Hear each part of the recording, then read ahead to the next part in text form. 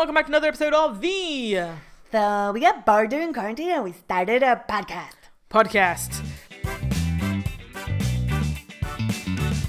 Thank you very much for listening. We are your hosts. My name is Emma. I'm Sarah. And today we'll be talking about entertainment, as we try to do every week, and we'll see how it goes. And to start us off, because we can never think of what to talk about ourselves, we're going to do our usual random word generator. Random word generator, which is our new theme tune. And the word is dark. Dark. Oh, this is gonna go well. We had like a whole talk about all kinds of dark things in the last episode. And then Terry Crews, who's also dark in his own way. Oh, okay. I the first thing I think is Dark Knight, dark like your soul, black coffee, dark chocolate. Oh, I was thinking Les Miserables. I'd gone full on dark. Oh. Mostly because it's in my head since the last recording, because we were also talking a bit about the word puta. Oh, don't say that word. Okay. Well, there was a context to it. Yeah, there was context. So if you wanted, listen to the previous episode. This is an interesting topic of conversation, which is, why are you so averse to even listening to Les Miserables? What do you mean? Well, I don't know. You just like you never seem to want to like listen to it. And it's such good music. But you've seen the film, haven't you? Yeah. Yeah. And then felt a pit of despair inside of me. Yeah, I haven't seen the film. I don't really necessarily want to. The stage production looks very cool. Yeah. It's kind of that era, along with everything that Charles Dickens wrote, that is, you kind of want to go cry. Slit your wrists. Pit. Yeah. Yeah. Even though I'm not living that period in time and my life is so much better than theirs would ever be. Not the authors, obviously. The people, the characters. Which are obviously inspired by actual society, social problems. Yeah, no, it's one of the things that you realize, like, oh my gosh, this was society back then. It was dark. It was very dark. Yeah. Also, all French. I feel like all classical French authors are just incredibly miserable. I mean, it's astounding how miserable. Zola, he's an interesting one, though, because Émile Zola produced, I don't know how many books, loads of books. But what I hadn't realized until one of my last years in college, when I was preparing for my French exam, is that actually all of these books are interlinked. They're all separate stories. They're not a series, but they're all interlinked. So each book is, if I remember correctly, about a character from the last book, or a character related to someone from the last book. So he basically did a whole universe with his... So it's all kind of intertwined. So I know that, for example, I don't remember what was the name of the one I read, but the book before was about his mother. Okay. And so you had, like... I just thought that was really cool that you could have such spin-offs? Yeah, and I guess also if you're a fan, then you have that kind of... that little touch of something that you're like, oh, I know what they mean by that. Because also, for example, if you had the book about, I was reading the book about the son, and then the book before was about the mother. Of course, the mother, well, depending on whether the mother was still alive or not, but certainly a lot of her story then bleeds into his story. Yeah. So it kind of, they're not sequels because they're very much their own story, but they do kind of bleed into each other in some ways, which is kind of interesting. But they're very, very dark. Okay, so the dark spin-offs. Yeah, basically. It's not. He wrote his own fan fiction, basically. He did, kind of. Yeah, I think Émile Zola was the first, maybe the initiator of fan fiction. Could be. Or of spin-offs. Or maybe a spin-off. Yeah, the concept of spin-offs. But The Dark Knight, on the other hand, is... Did you find it very dark? I thought it was going to be a lot darker than people had... I didn't watch it for ages. I only watched it recently, actually, for the first time. And people had always been like, yeah, it was very, very dark take on things. I didn't find it that dark. You're like, not dark. You're like, I come from a French education system. Nothing will ever be as dark as that. Maybe, yeah. Just like, well, you're not going to beat that. But yeah, did you find it very... I think for Hollywood standards, yeah, it was dark. But again, it depends what you compare it with. No, that's true. I think people are not used to... I mean, if you watch Fast and the Furious, and you think, okay, these are action movies that probably maybe kind of similar people will go watch, then yeah, if you compare those two, it's very different. Yeah. Because there is this talk about, there's like the social aspect and like society crumbling, and is it worth taking care of them, protecting them, or is it better just to like get rid of it all? Kind of. Yeah, okay, that's interesting, because I hadn't really seen it that way. I mean, there was that part of it, but for me, it just felt like an action film that had a bit of story to it. It's like, finally, story. Yeah, I mean, something the Fast and the Furious can't really even try to compete with, because, I mean, there's a lack of storyline. Well, you don't need to have that much storyline when the majority of the movie is about cars flying, tumbling over, speeding, going underneath trucks. I'm trying to think of all the other things the cars do. Bringing down airplanes. Yeah, bringing down airplanes. One. They're all that screen time. You can't have plot evolving there while the car is drifting in a car park. Unless it's Cars. Unless it's Cars. The Pixar film. I haven't seen it. You haven't? No. I've watched it many, many times. Not by my personal choosing. I was babysitting a 2-year-old at the time, and he was obsessed with it. It's like, what do you want to watch? Cars. Yeah, I don't even. The funny thing is, I've watched it so many times, I don't remember I don't remember most of it. I remember bits of it. Just mute it. Yeah, I must have become immune to it. Okay, well, yeah, I suppose it is darker than, for example, the Avengers or something like that. Although that's kind of Thanos is a little dark. I guess they tried to make it dark the last couple of movies. I think they just tried to make them have a half decent villain, because I don't feel like any of them had decent villains. We've discussed this already. Oh, we have, haven't we? Yeah. Okay, no, we'll leave that topic. We need to move on. We need to get over this. But yeah, okay. Well, the blah. What are dark films you've watched? Oh, I haven't had the ovaries to watch 12 Years a Slave. Have you seen it? Oh my gosh, no. I don't know if I can either. It's one of those ones that you're kind of like, I really want to see it because I think it's within my social duty to do so. But that one, I certainly get the impression that it is very, very, very, very, very dark. Yeah, I don't know if I will watch it. I mean, I have read this books is the thing. There's also different levels of dark. Okay. Well, if you think about it, you have kind of dark action films, which are not really that dark. No, because it's an action film. But yeah. Okay. Dark Knight, so on. Then you have kind of, even within that, you have the new spectrum, which is like the new dark, I think it's Dark DC that's coming out. So Venom was part of that. The new one, I always forget the name, but the one with Jared Leto, who's being like a kind of vampire-y thing. And there's a few more coming. Oh, Black Adam, I think, is meant to be part of that. But then that has Dwayne Johnson in, so I don't know how dark it can be. Sorry, Dwayne, if you're listening. But he's always so cheerful. But there's all these different. There's that kind of level of dark, which is a bit darker than probably the Avengers. Then you have darkness when you get to like true stories, and then you have darkness when you get to true stories that leave you feeling absolutely miserable at the end of it.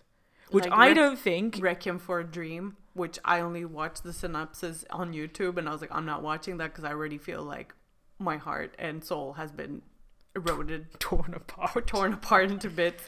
I was like, I don't know how somebody decided to create this. But yeah, it follows some drug addicts, and it's just really hard. This is one of those things that we had quite a few conversations about in storytelling workshops too, because one of the things that I believe is really helpful to good storytelling is that actually even dark stories need to leave you with a kind of a feeling of hope. Because if you have a feeling of hope, if the audience has a feeling of hope, there is a will to act on it. There is a desire, and there is the feeling of being able to act on it. If you leave someone without hope, I don't think it does anything. There's no kind of... you're just like, well, in that case, it's just not worth it. The world's going to end anyway. Well, I think there's people who are like, oh, I'm so tired that everything's happy ending. I want to be controversial and write a story that leaves you feeling in despair. Because I was thinking about the one that came to mind as well was Hidden Figures. Yeah. Which in many ways is quite a pressing story in the sense of it's about a very hard time, and you look back at history and kind of these girls who had put so much work into it and got no recognition whatsoever. Hidden Figures is the story of, unfortunately I forget the name of their calculators. Their calculators. I just remember that term because I thought it was like, oh my gosh, calculators were originally human. What? Yeah. And they're mathematicians and scientists in NASA. They're the first black women. They basically do all the calculations for the engineers. Yeah, for Apollo, whichever one succeeded.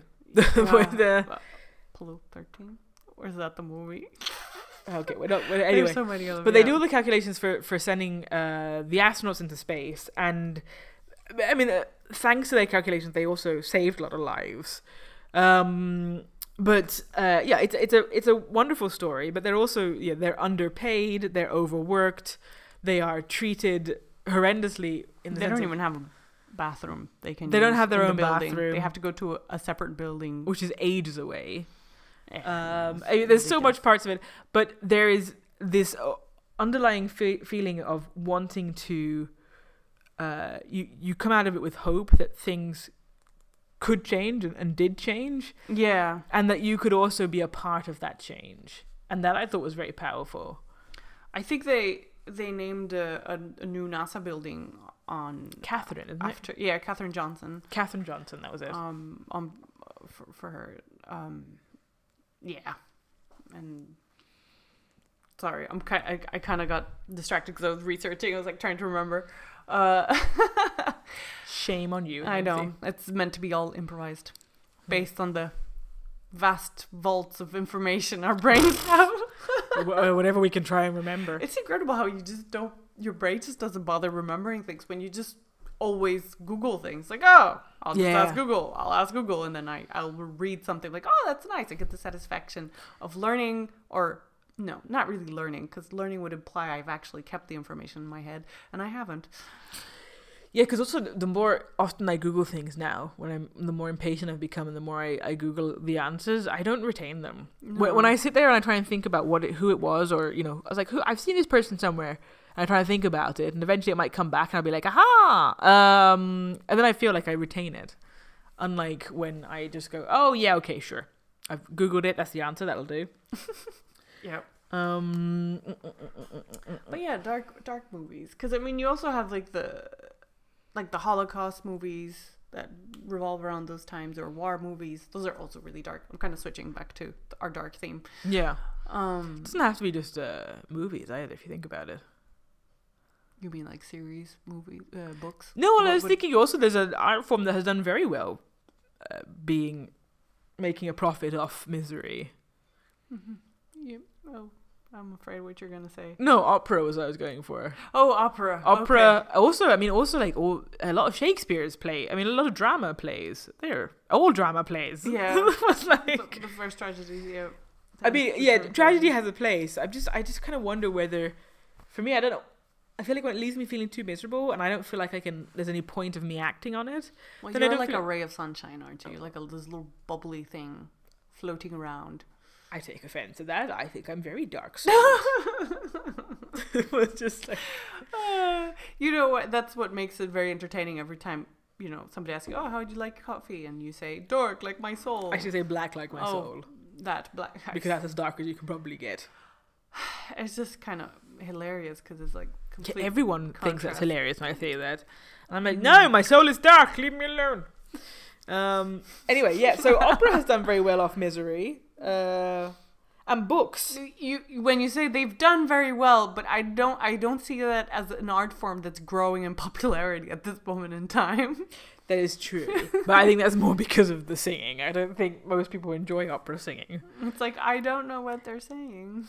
Yeah, and it's an acquired taste, I think. Yeah, it's definitely not for everyone, but also a lot of ballets are also quite miserable too. Romeo and Juliet.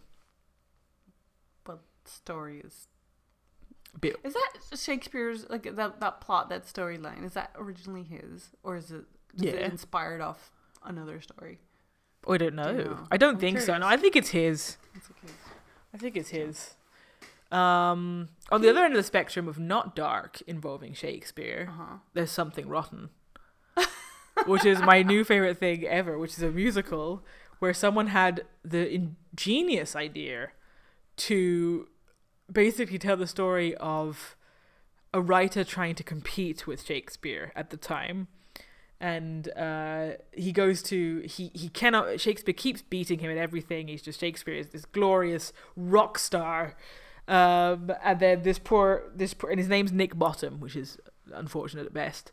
And then he's like, right, I'm going to go see a soothsayer or a fortune teller.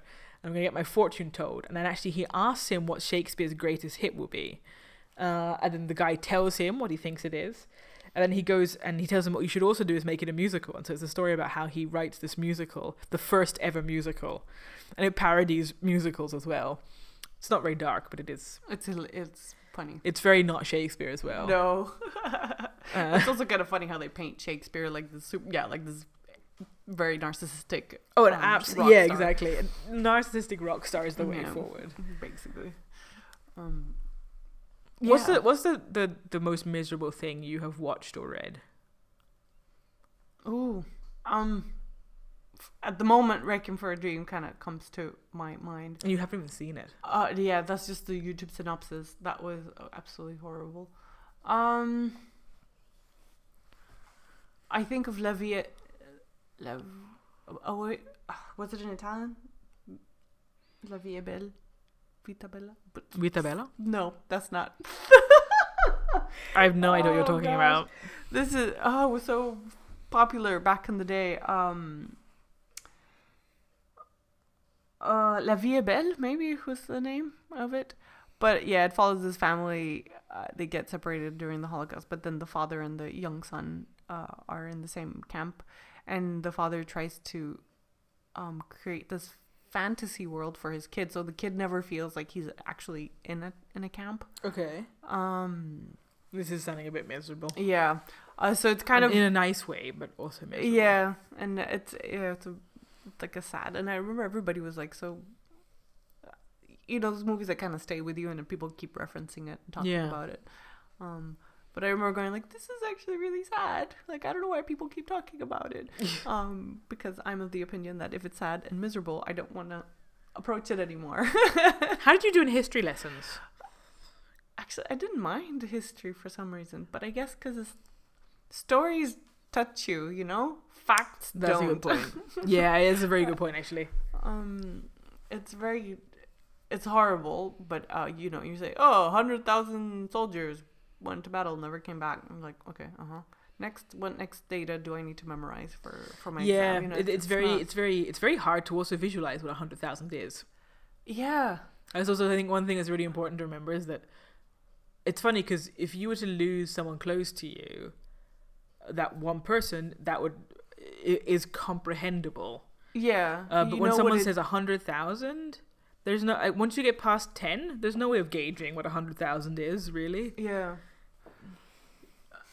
Also, it's a bit excruciating if you start thinking, you start thinking they had mothers and fathers and siblings that they left behind, beloved, lovers, then it starts. But you have to make the story in your head. Yeah. But yeah, when you're reading it from textbooks, it's just very factual. You know who did dark really well? Who had a really, really good balance of it? Who? Tenko. Oh. Tenko. Now, Tenko is a British series, I think, from the BBC. I'm not 100% sure. And it follows the story of a women's camp, a women's concentration camp in Japan.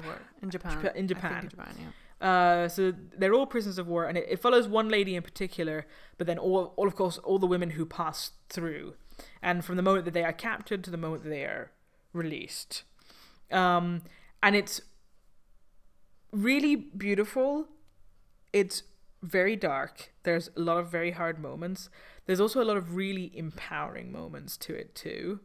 But yeah, there's just that's one of those series that was done, I thought, did such a good job at balancing. And it's, I mean, especially whenever the idea of concentration camps are incredibly difficult to make You cannot uplifting at yeah, all. any prison camp is, yeah. But kind of, it's very hard to make it uplifting at all. Yeah. But I thought that they had done a very good job at making it enjoy. I highly recommend anyone watch it because it's a really interesting series. Tenko with a K. Tenko the K, Tenko. And yeah, it's a really, really interesting series. It's not that long, but we were hooked by it. Yeah, I think it was what, 1 season? 3. 3. I think it's 3 seasons. My memory. Yeah. Yeah. But that was. I thought they had done balance very well.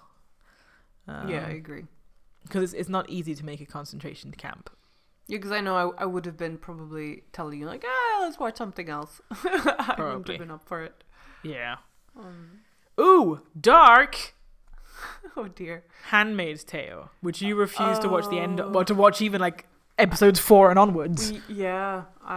Yeah, that hit me a bit too close to home there. Yeah, I'm fascinated by it.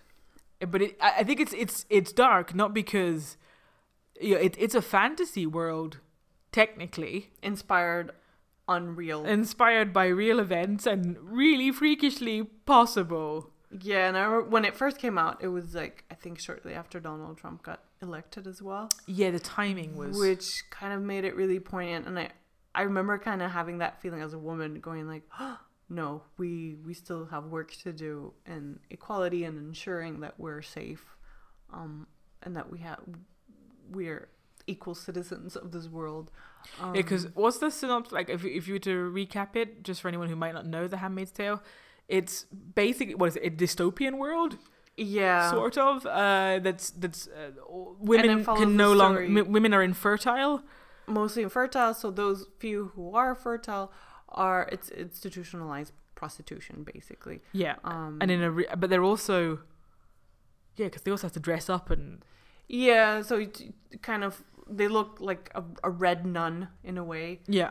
To, so that everyone could know that they are a handmaid that's at the service to provide an heir. Yeah. For some couple, whoever can afford it, I guess, or they're the elite. And it's slavery. I mean, like it's prostitution and slavery. It's blah. That's a hard one. Yeah. I wonder what it must be like for a guy to watch. Yeah, I'm curious. I'm curious if it's common, like how many men have watched this. I think there's probably quite a lot who have. I wonder... Because their partner's like, we're going to watch this. Yeah, I think I'm going to make you watch this, honey. Maybe. But I just wonder what it must be like, because I wonder if you can if you can empathize with it. I mean, it's difficult to empathize with a story that you don't, that you yourself can't really, even for us, it's hard to imagine a world that's like that. But the idea of it, and being as women ourselves, I wonder whether for guys, whether it's even possible to try and imagine it. Well, because the interesting thing about the stories as well is that you see the story of how the dystopian world gets created. You go from our world per se, our social structure, and then the shift into this dystopian world. So the main character, has a partner that she's had a child with, and then this is all ripped apart because chaos is ensued. So I think he's probably killed. So I think even as a man, you could probably see yourself as like, oh, what if my partner was taken away from me? Yes, that's very true. Because her ovaries work, she's just a machine, or a piece of equipment. I don't know, and that means you're in excess. I don't know, for society, and you might get killed, or you might send off to another prisoner camp. Mm-hmm. I think it. I'm sure they at least the story was expansive enough that it covered different characters. Now that's one I'd like to read the book of as well, but because I'm really curious about the story overall, because the book is quite small.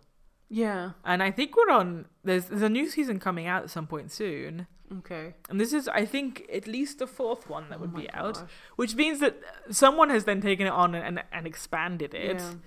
Because I can't imagine there's just that little one book that covers. I imagine that's season 1.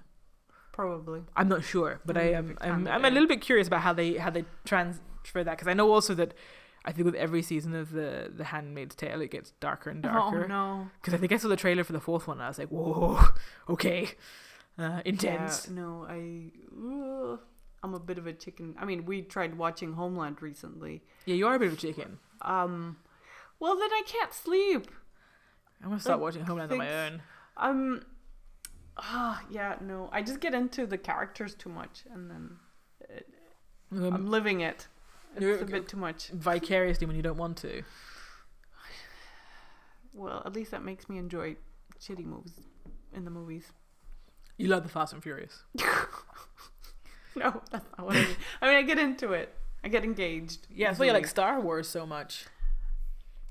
Do I like Star Wars so much? Do I seem like I like Star Wars so much? You've been harassing me for years to watch it. But I think just because it's part of pop culture so much that I feel like as an entertainer you should at least know about it.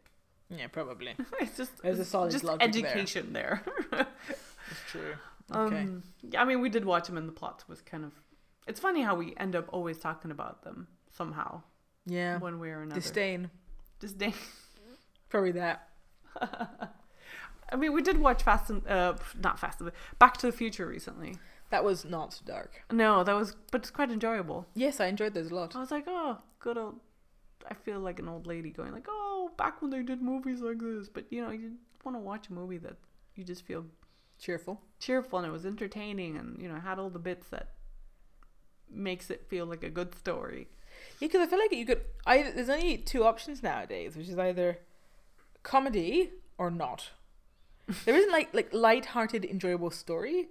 That doesn't seem to exist. No. It's either has to be funny, and it has to be a comedy, and then I don't usually like them. Or it becomes quite serious. There doesn't seem to be a huge amount in between of kind of just enjoyable. There was one we saw recently, the one about the girl who ran the marathon. Oh. Yeah, that was a light-hearted, enjoyable story. I don't remember the name of it, but basically the premise was just I think I had looked for kind of feel-good films, and it was like she decides to lose she wants to lose weight and she wants to take up running after a breakup. Or is it after a breakup or to find a man? I don't remember. But anyway, she takes up running. And it's not really a comedy. There are funny bits in it, but it's just a good kind of feel good story. And I feel that those are a lot more common in the 90s. So, yeah, perhaps. Yeah, I don't know. I mean, I'm trying to think of what other things, because I've even tried watching a few series, like The 100 and the Shannara Chronicles, because I'm a huge fan of kind of dystopian, although we just talked about The Handmaid, which I did not like, or I could not stomach. I liked it, but it was just too real. Yeah. But then these 2 series I mentioned, they're like aimed at teenagers, but they've made them so vapid and repetitive. It's like, I'm sure teenagers can take slightly more complexity, so that I can enjoy it as well. So me as a 34-year-old woman can enjoy the story. Yeah, basically. But yeah, no, they've just made them. It's like, this is the formula, and we're going to repeat it every single episode, and everybody looks really skinny and hot. And we're always hot and bothered, or dramatically. Yeah, there's a lot of sexual tension that goes on. Yeah, just sexual tension. That's it. Yeah, and it's like fantasy stories. Yeah, it's like, we're gonna make you guys think a lot about this. Because you don't have it in your hormones already enough. Yeah, exactly. You don't have it in your vicinity. I don't mind sexual tension. It's just when that's all there is, it gets a little boring, It's like, but maybe that is just teenage life. Maybe just nothing other than sexual tension. My gosh, I am old. Sadness. Well, you're 2 teenagers. Let's put it that way. What? You're 2 teenagers. How am I 2 teenagers? Or if you're two 15-year-olds put together, that's a 30-year-old. Actually, you're 34, so that's we're missing it. Thank you for telling me. We've got 2 teenagers and a toddler. That's what you are. All right, Haynes, we've come to the end of our episode. We're out of time. Oh my goodness. I don't know if we've provided you with any kind of interesting content. Who knows? But thank you for listening. If you're a guy and you've watched The Handmaid's Tale, I'd love to hear your take on it. Yeah. I'm yeah. Really do you empathize? Like, what is it that makes, like, what is it that creeps you out? Yeah. Yeah, what does it make you think? Yeah, let us know. Anyway, thank you very much for listening. If you would like to follow us, you can do so on Facebook at Boredom in Quarantine, or you can also follow us up in Instagram at Boredom in Quarantine Podcast. Or, you know, if you want to drop us an email, you can also do that at boredominquarantinepodcast@gmail.com. Yep, so if you want to get in touch about The Handmaid's Tale, that's the place to do so. Thank you very much for listening. We have been your hosts, and we will be back again next week with another episode about something probably quite random and entertainment-based. Thank you for listening. Until soon. Bye-bye. Was there more we're supposed to say at the end? I can never remember. Yeah, we usually say the podcast name. Oh, that's true. Thank you for listening to Boredom. No, that's it. Thank you for listening to us at the... So we got bored in quarantine and we started a podcast. Until soon. Bye-bye.